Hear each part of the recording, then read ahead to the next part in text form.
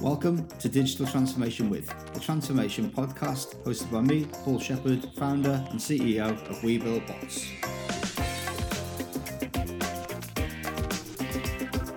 I caught up with Michael Sage, Head of Digital at Chelmsford City Council recently, to discuss the organisation's digital transformation journey. Among other things, we covered the benefits of working in a flat structure, Chelmsford's move to the cloud, and the importance of leveraging conversational data to better understand and better serve Chelmsford citizens. I'm still learning as I go with these pods, so there's an annoying little echo at times, but if you can get past that, I think you'll find this is a useful episode packed with applicable insights. And as always, if you'd like to feature on Digital Transformation With, just drop us a line at hello@wbb.ai and we'll be in touch. Thanks for listening.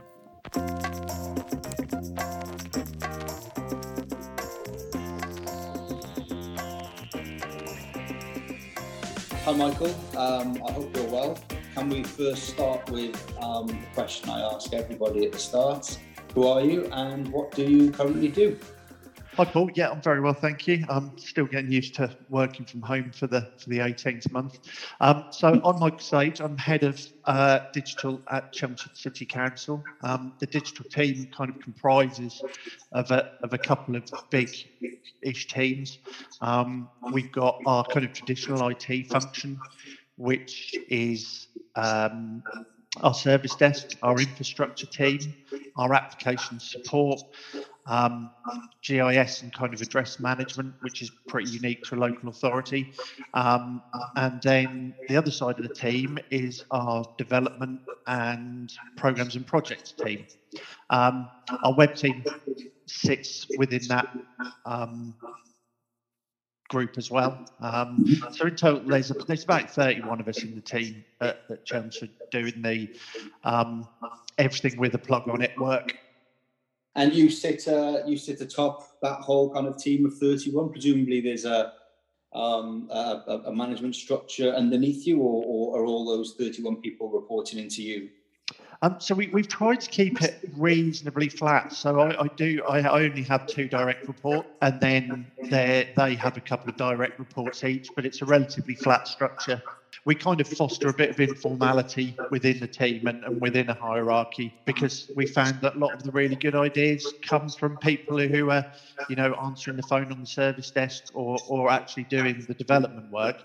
So it's really useful for us to have a flattish structure to pick up those ideas and innovations. And it also allows kind of open conversations about what's going on and what people think about the direction the council's taking. In terms of the structure above me, I report into the Director of Corporate Services, and she reports into the Chief Exec and sits on the management team. So we don't have a kind of CTO role. And in a lot of ways, that's quite good, because my director trusts what we're doing is right. We've built up a reputation for doing good work. It does mean that we do have a fairly clear run into management team with any of our initiatives or ideas we want to run with.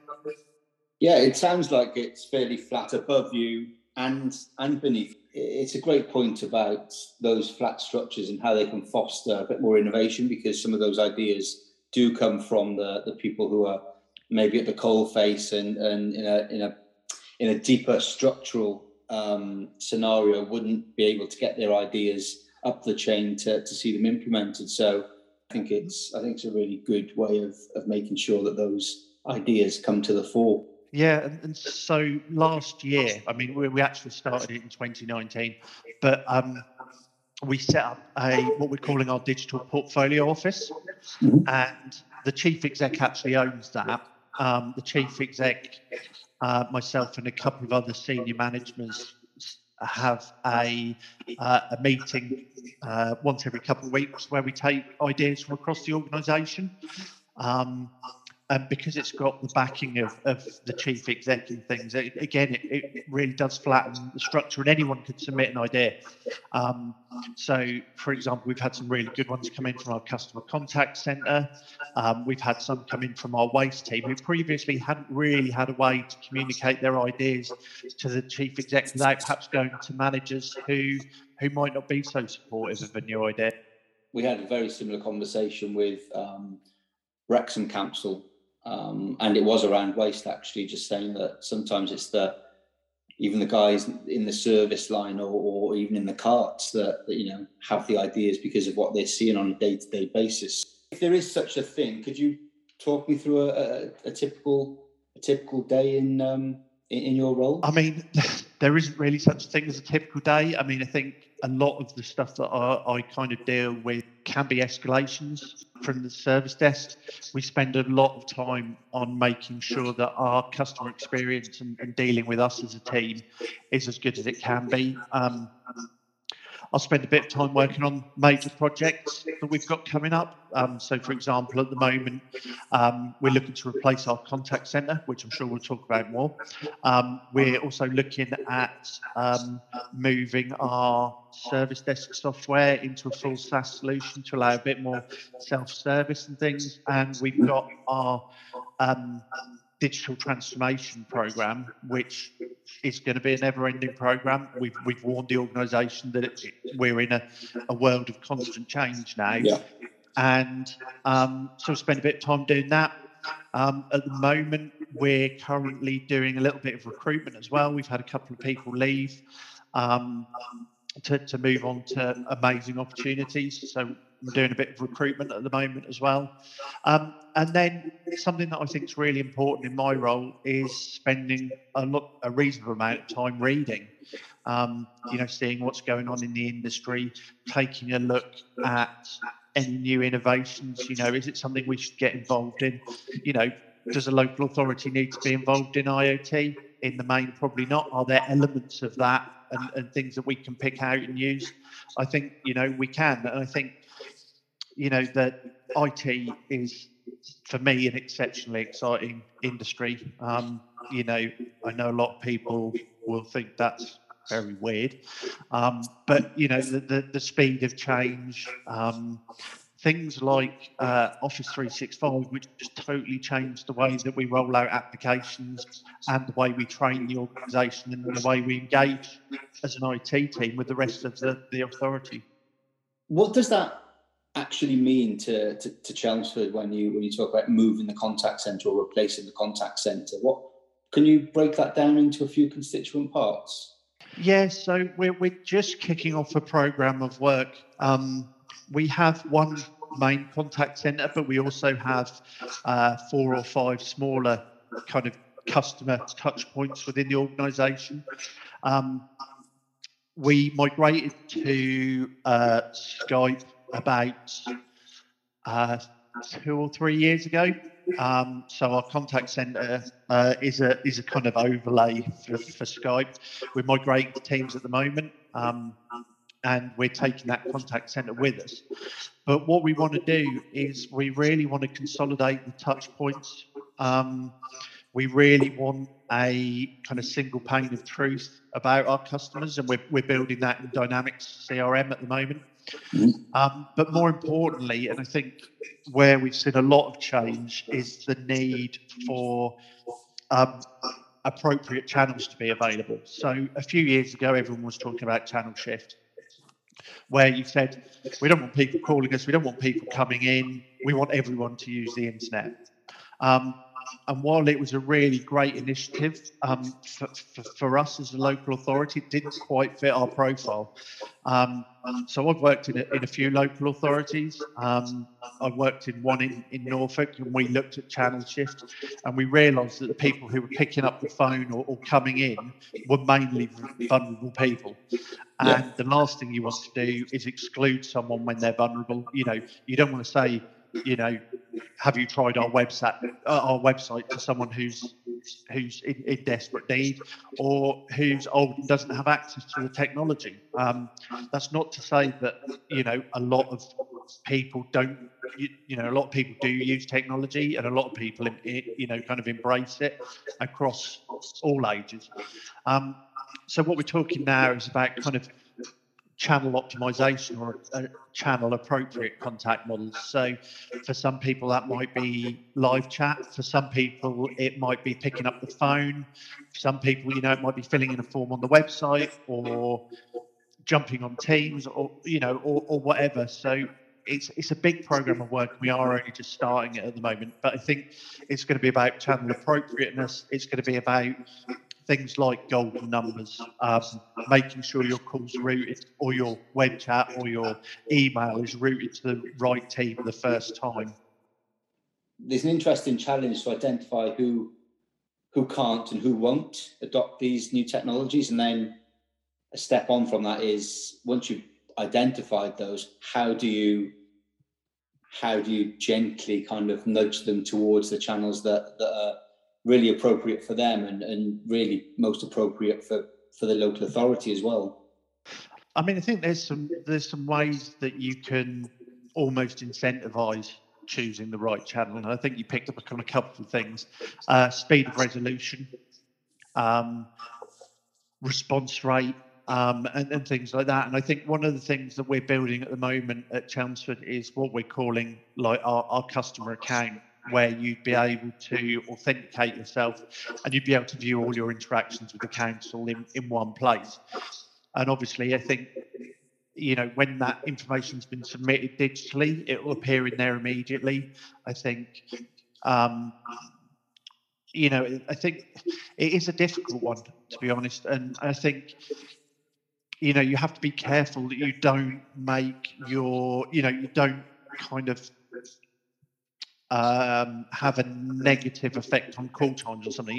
If you want to push people to digital, if people don't answer the phone for 15 minutes, then that kind of makes it a more positive experience. But at the same time, you don't want to take 15 minutes to answer the phone.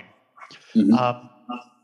I mean, a lot of people are used to the speed and the availability of kind of what I would call kind of web-based, internet-based communication. So I think, there's the potential there that what we do is maybe we kind of make our phone lines, maybe they're open for a shorter amount of time. So let's say we might open them from, I don't know, say 10 till 2. And I think that kind of pushes people to another channel if it's difficult for them to contact you. But at the same time, we've still got to be really aware that people do need to pick up the phone to us. Certainly in terms of coming in and seeing us, we're getting to a point now where you have to make an appointment to actually come into the office. Part of that is to do with safety around COVID and things, and part of that is because we want to know how to appropriately resource our offices now that more people are working from home. You've worked in the private sector as well as the public sector, so I'd be interested to know maybe the top 2 or 3 differences that you've noticed between the 2 sectors. Yeah, I mean, I think certainly in the past, in the public sector, it's taken us longer to do stuff and longer to get on board with things. And I think in part that's because of the kind of political nature of our organisations and getting authorisations to do work, or really having to watch budget lines and things, and also the people who supply us as well. We've got some big suppliers who I'm sure most people will recognise, who regularly make news for overrunning or overbilling public sector projects, and they tend to be quite monolithic in the way they deal with us. I think the private sector does tend to move a bit quicker. It's got that kind of need to get customers and retain customers and keep moving the business forward. We've seen a lot of businesses change their business model over the last few years. And managing, some of them have managed to pivot really quickly, others haven't, and have seen, they're kind of slide into obsolescence, especially because, the retail sector's been totally decimated, and those without a web presence have simply disappeared. I think one of the things that we suffer a little bit in the public sector is managing to recruit and retain good people. At Chelmsford, we're doing a lot around graduate level apprenticeships and master level apprenticeships to try and attract people in. Within the digital team at Chelmsford, we kind of work on the assumption that people will probably be with us for a short amount of time. And by short, I mean maybe 2 to 3 years. And I mean, that's been fairly standard in the private sector for a while, but not so much in the public sector. So we're trying to embrace that now and build teams who are resilient to that change. I think the other thing is choice. In the private sector, across software platforms and things, you have a lot of choice, whereas perhaps in the public sector there are only 2 or 3 suppliers who who can do what they need to do. I guess it's those suppliers that kind of done the hard yards in the public sector and in government, and once you've done that, then I think you build up a level of knowledge that is very comforting to potential customers. It's certainly a fairly tricky sector to get into and to prove that you can do a good job there. And what you tend to see, in my experience, is once you have won a contract and you've delivered, then there's quite a lot of loyalty from the customers because they've put their trust in you. You've done it for them, and typically they end up as quite sort of sticky customers. And some of the big players like your Microsofts and your Oracles, I think, have managed to retain customers for years, if not decades at times, because of that. And that in itself then acts as a barrier to new entries as well. I would say, although I think that's probably changing a lot now with kind of cloud technology and the flattening of the playing field, if you will. Do you think that's a fair comment? I mean, absolutely. I think one thing that we're struggling with in the public sector, and honestly, I don't know whether it's a problem in the private sector, but data portability. So these big monolithic systems that we have, getting the data out of them and putting it into another provider's cloud or platform as a service offering is normally quite costly for us. I think on the flip side of that, we're seeing a lot of innovation with companies being able to launch really quickly, launching on AWS or Azure and saying, getting to market really fast, iterating really quickly. And I think your point about like Microsoft's a really interesting one, because I've been working in IT for a while, and when I started in the industry, it's were you running Exchange, were you running Postfix, were you running Lotus Notes, for your email platform. And I certainly think that when Microsoft stole the lead with what was BPO and then became Office 365, I think that shifted a lot of things, and the skills that my team have now, especially like my infrastructure team, in managing Azure and Office 365 are totally transferable across the whole IT sector now. And, it's very rare that you come across an organization who isn't running Office 365 or Google apps or whatever it's called now, or one of those platforms. And I think that's meant that we've been able to focus our resource a lot better within IT. I don't need to have an Exchange admin anymore because I can pull on the Exchange admin team that runs Office 365. Yeah. In terms of securing my email platform, my email server might sit on the same Exchange cluster, if you will, as a UK bank. So what we're finding now is that Microsoft are doing some of the heavy lifting around some of the infosec elements of our role, allowing us to focus on being an authority rather than focus as being an IT company within an authority. I mean, we've touched upon this a little bit, but can you give me some specific steps that Chelmsford are taking on the transformation journey? You made an interesting point earlier, actually, saying you've already warned the kind of the organisation that this is probably a never-ending journey, simply because of the rate and pace of change and digital innovation. So, could you point to maybe 2 or 3 ongoing projects that make up the transformation journey now? Well, funnily enough, we've got 3 kind of main work streams. We've got what we're calling our productivity work stream, which is the move to Office 365 and embracing everything that entails. So that might be things like Power Apps, so that teams can develop their own mini apps to help their business processes work smoother. We've got our back office program where we're moving to a single ERP platform, and again, that's about pulling that data together. That's going to be iterative, and that's a software as a service platform now. And finally, the kind of big and complex one for us is our front of office systems. We're moving to Dynamics CRM, and within that, what we're doing is we're building our own service-based workflows in that. We're pulling the data back in to that single golden record and data collation, like you said.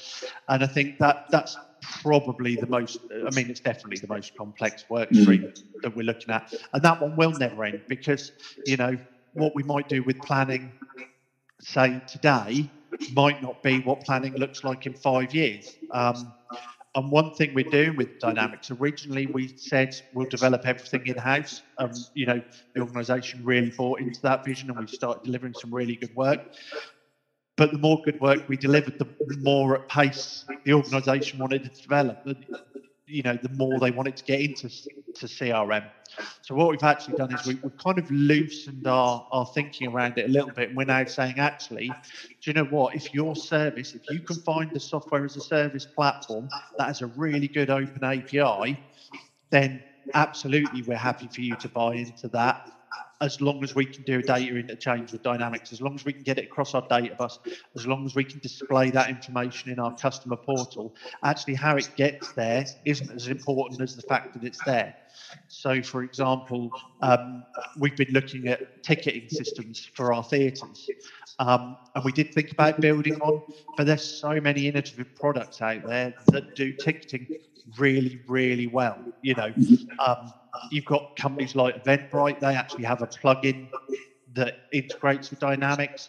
You've got small companies like Tickets Ignite, who are really small, and they've built this platform from the ground up, and they're really embedded in this arts culture. They reinvest some of their profits back into the arts and back into the wider industry. And for our social values as a local authority, that's a really interesting story for us to be able to tell.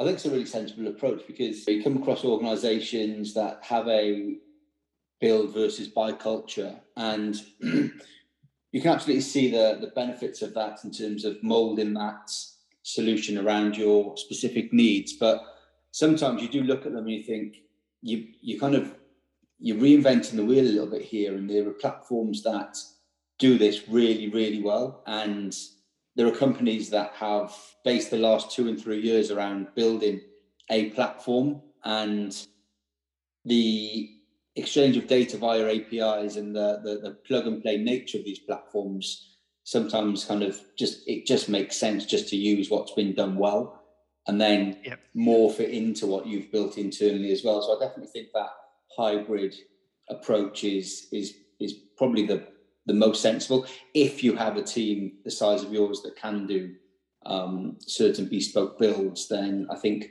cross-referencing that with what's out there and taking the best of what's out there with the best of what you've built is a really sensible approach.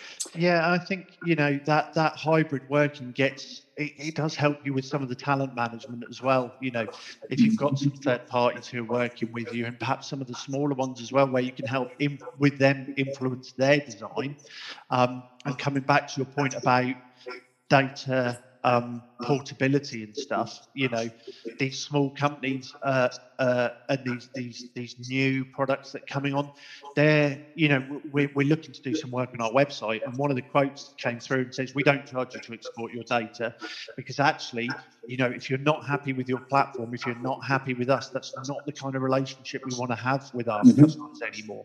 And, you know, if you want to dump your whole website into a CSV file and go somewhere else, then absolutely we'll do it for you, and we'll do it for nothing, and we'll do it with no hard feelings. And you think about that, and you look back over industry press over the last few years about how much some of the big partner organisations in the public sector are.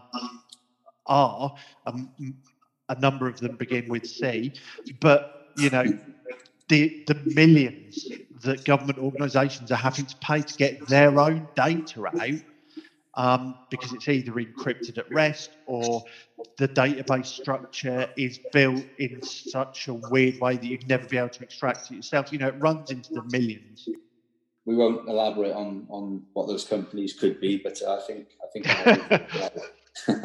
I mean, do you feel that there's a period of catch up and then an ongoing period of business as usual, whereby you're just keeping abreast of innovations and just making sure that, you know, anything that comes out that's appropriate to the organisation is investigated and potentially deployed? Honestly, I hope so. I don't think we're certainly not there yet. I don't think a lot of local authorities or wider public sector are there yet. You know, we have fallen behind quite a long way. But absolutely, I think so. And I think, you know, going back to the software as a service and things, actually that gives us a lot more free time to investigate other things. So, you know, you don't have to worry about upgrading Office on people's machines anymore. You don't have to worry about upgrading Exchange or SharePoint or Teams or Link or Skype or whatever it's called now. You know, and that frees us up to be able to keep the organisations up to date. I think for me, I'm a little bit disappointed that we haven't been able to get there quicker. But, you know, when you consider that local authorities were still taking out AS400s a couple of years ago, I think we've come a long way.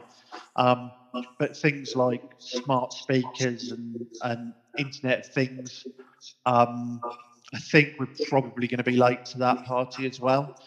But I think, you know, as new things come out, I think we'll be in a much better place to adopt them really quickly.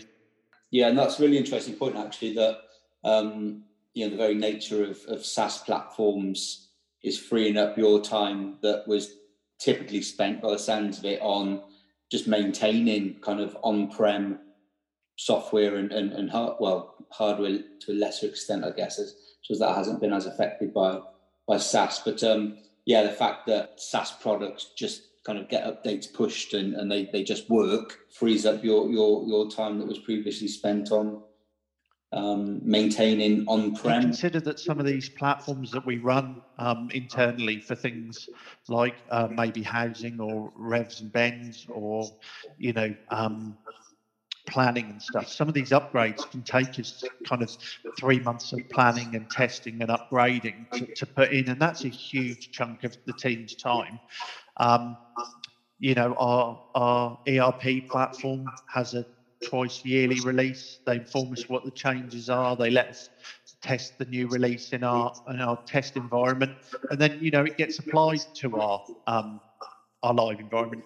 And it's really good for us from an IT perspective, because we really want to deliver a good service. And part of that would be, you know, in the past, our finance team might say, actually, you can't run the upgrades this weekend because we've got month end or year end or a random report we've got to run.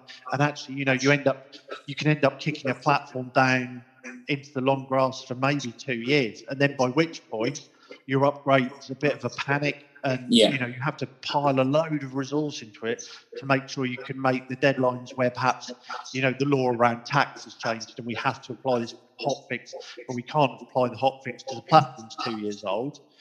and that consumes so much organisation time in the finance team, budget managers across the organisation, management team, IT, and that's just been removed from us now, and it's great.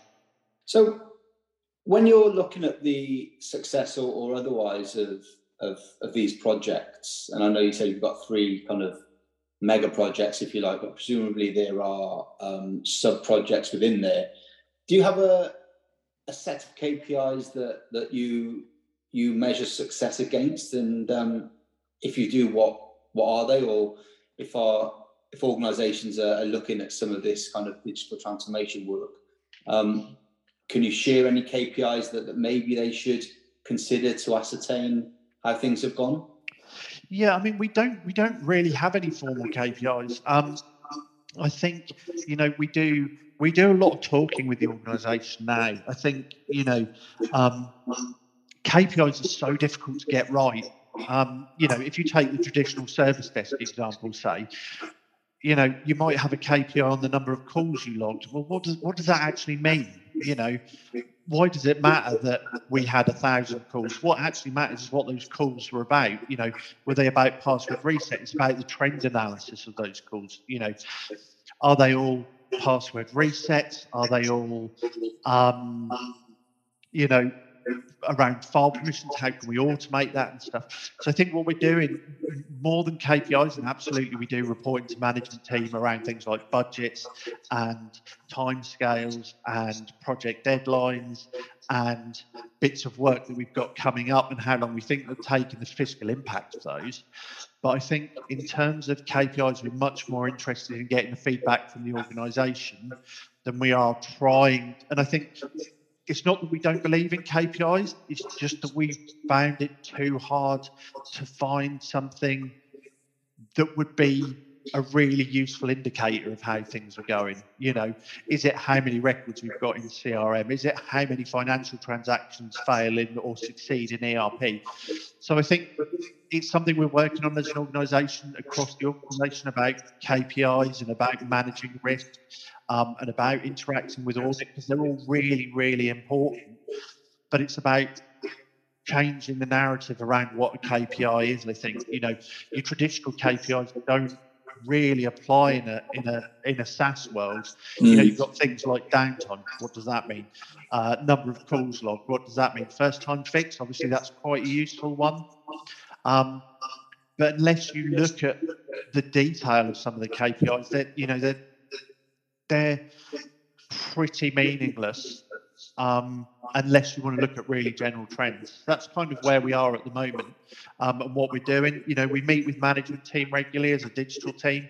We meet with management team regularly as part of the digital portfolio that I talked about. We spend a lot of time talking with other services in the organisation.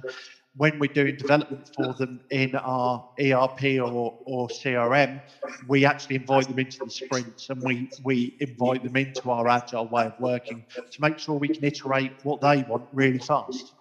Presumably, an ever deepening data pool is going to help you go much further on those KPIs. If you can collate more data, whether that be conversational data from chatbots or from kind of recorded phone calls, that's where you can start to identify much kind of deeper trends around why are people contacting us, when are they contacting us, how well are we dealing with that contact in terms of resolutions that we can find, the channels that they're coming through on. Would it be fair to say that the collection, collation, and kind of maybe even visualization of that data is quite important in really understanding what people want and how you can serve them? It's absolutely critical. And I think something that perhaps we didn't spend much time on talking about earlier is about those channels of coming into our customer contact center.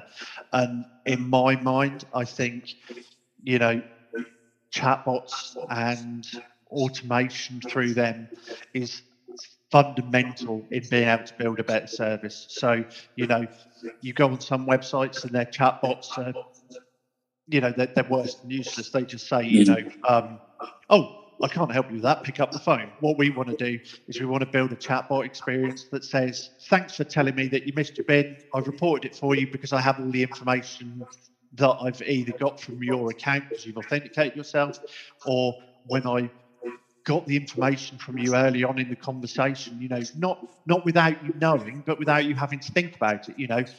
When I first started talking to you, I asked for your name and your postcode. I've got those now. I've already got that, yeah. I've already got that information. I'm not going to send you to a web form to complete. I'm not going to recommend you call this number. And actually that web chat journey is probably, and chatbot journey is probably the richest amount of data that we don't have at the moment. That seam of data where you can see what people are typing in.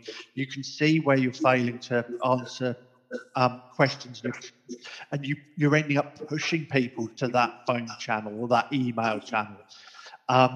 There's no reason why we couldn't do an end-to-end benefits application within a chatbot world.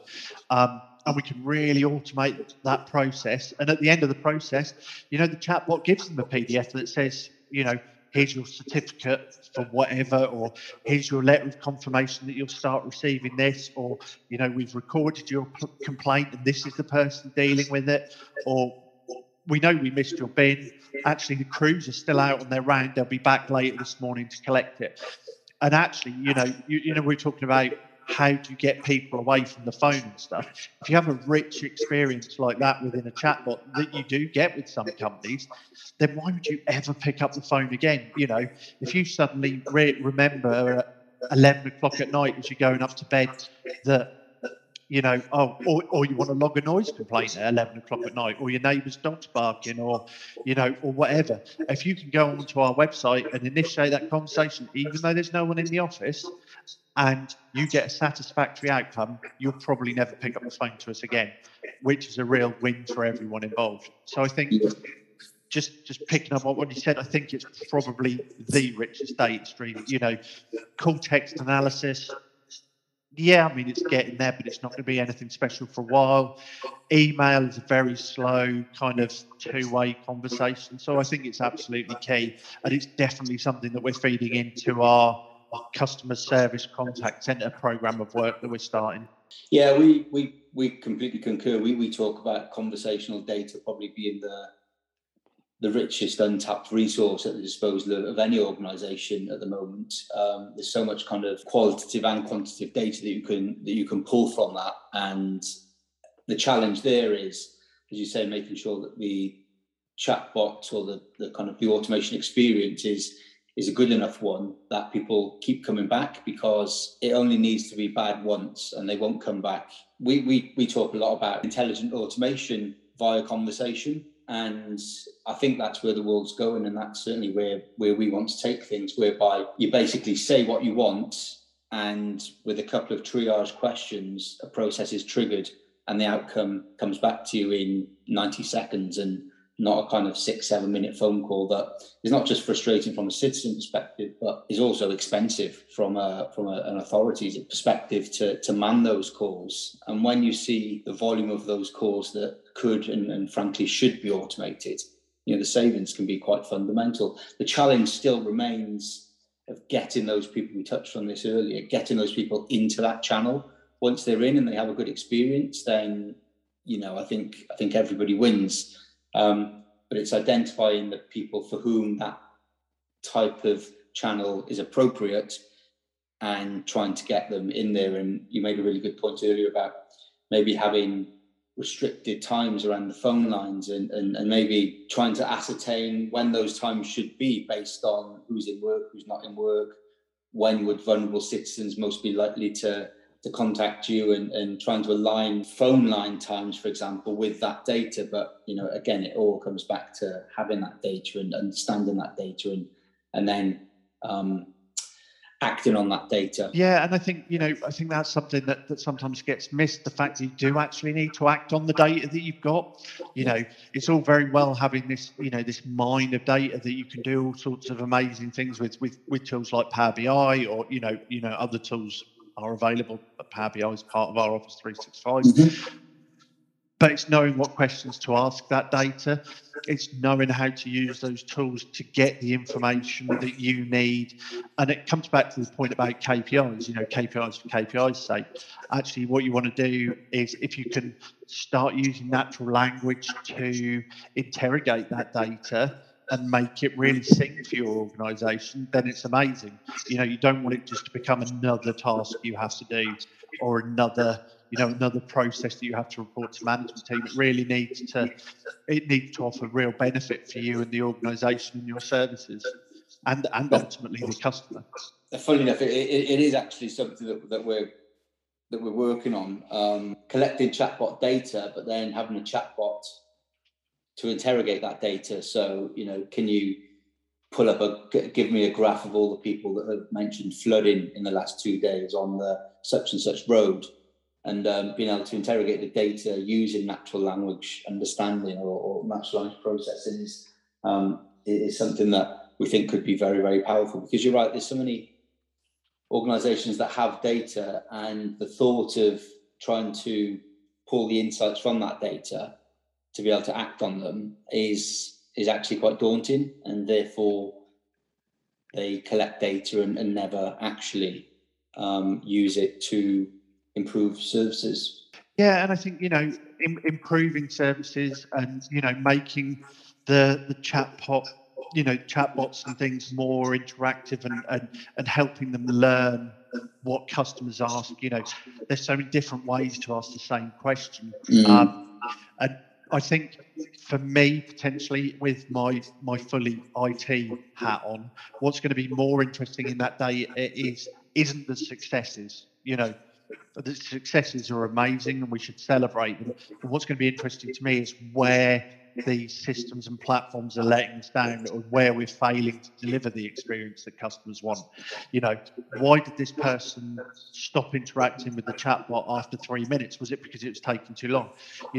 Why did we abandon this call? Why did this email take 14 days to reply to?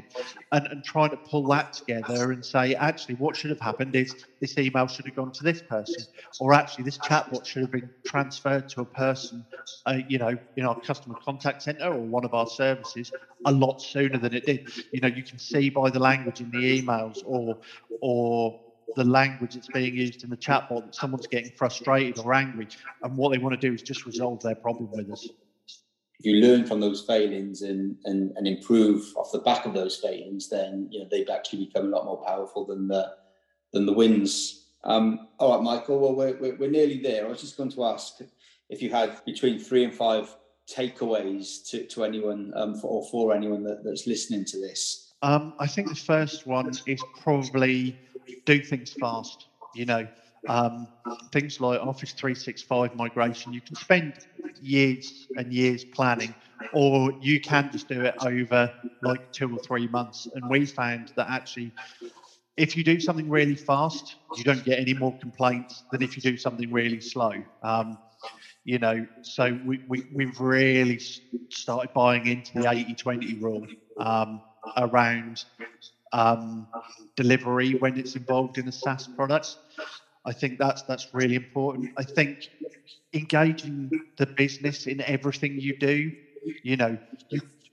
it's very rare you hear of anyone saying, "Oh, I've been over-engaged on this project," or "Oh man, I wish IT would stop talking to us about this thing they're doing for us." You just don't you don't get that kind of feedback. So things like when you're doing in-house development, be it Power Apps or Dynamics or any other kind of low code or no code platform or any development, invite the business in to be part of the process. Let them understand, how a 2-week sprint works, how user acceptance testing works, how bug reports and feature requests work after a release. Engage them really frequently and really often. They can say no to meetings, and that's fine, but just try and engage them as much as you can. And I think probably the third bit of advice I'd give is make sure there's loads of training resource available for people. So in the past, local authorities and private sector and the whole kind of world, you do a lot of chalk and talk. You know, oh, there's a new major version of Office coming out. Let's run day-long introduction to Office 2003 sessions, you know, and people give up a day and they'd find out where the bold button was in Word, and and it'd be amazing. But the world's iterating a lot faster now. So what we did was we put on a load of what we called them buzz days, which was just getting people to an informal meeting room and saying, look at this amazing thing that Office 365 can do in Word, or look at this amazing thing that you can do in Teams or OneNote or whatever. And we've slowly phased out a lot of the chalk and talk stuff around major releases. And I think, when was the last, when you kind of turn it around to your users a little bit and say, when was the last time you read a manual for the new smartphone you got? When was the last time Apple put a manual for the iPhone in the box? Or Samsung or Google or whoever, when you buy an Alexa speaker, when you buy any technology now, be it Alexa speaker or mobile phone, if you're lucky, you'll get a card in there with your QR code that you can scan, and it will give you a little bit of information. But actually, that's the way the world is now. You don't need to train to the nth degree. You don't need to get people in a meeting room for a day to show them how to use Word or Outlook or OneNote or whatever. And I think that's kind of changed the organisational culture a little bit, and people aren't so scared to try things, which feeds perfectly back into the innovation and the constant evolution of the digital transformation journey. I think that's something that SaaS companies are acutely aware of as well. Nobody wants to sit and learn how to use your product. Okay, there may be another level of usability that you can get out of it for super users and things like that, but you want to be able to open the box or go onto a browser and really start using it.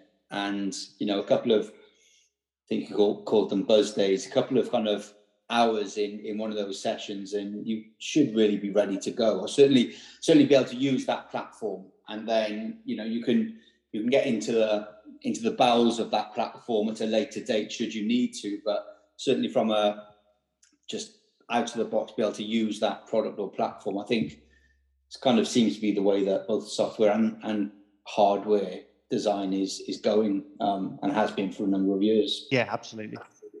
The last one we always like to finish on. What are you currently reading or listening to that you think could be useful or enjoyable to everyone? In the main, I think, books. I've got a Kindle. I tend to read a lot of really easy reading things to help it. I find it helps me kind of unwind at the end of the day. So that Kindle Unlimited is a great resource for that. I recently bought a book on Admiral Grace Hopper, who was a really big figure in US Navy computing and stuff. It was allegedly her who coined the term bug and things, and that was really interesting. In terms of podcasts, I commute into Chelmsford from Norwich once a week, and so I get a lot of time to listen to podcasts in the car. And I think, the last year we've seen an explosion of some really great technical resources. Microsoft run a really good podcast series. There's the Haunted Hacker podcasts, which are amazing.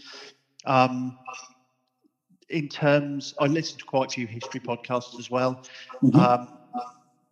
Ross Kemp has recently started doing podcasts called Kempcast, and he interviews some really interesting people who are involved in kind of law enforcement and things. And there's some really great things about digging into how criminals think and stuff. And that's such an important topic in IT at the moment.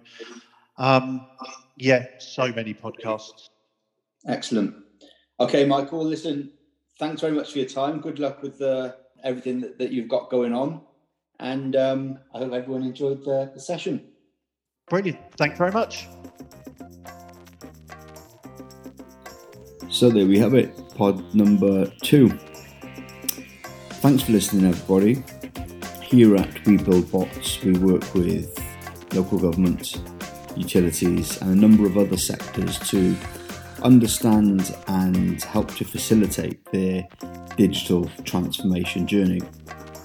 We'd love to hear your story, So please do drop us a line if you feel that you want to share your knowledge, your best practices, and support the community as we all embark on this challenging digital transformation journey. Thanks for listening, and see you on the next one.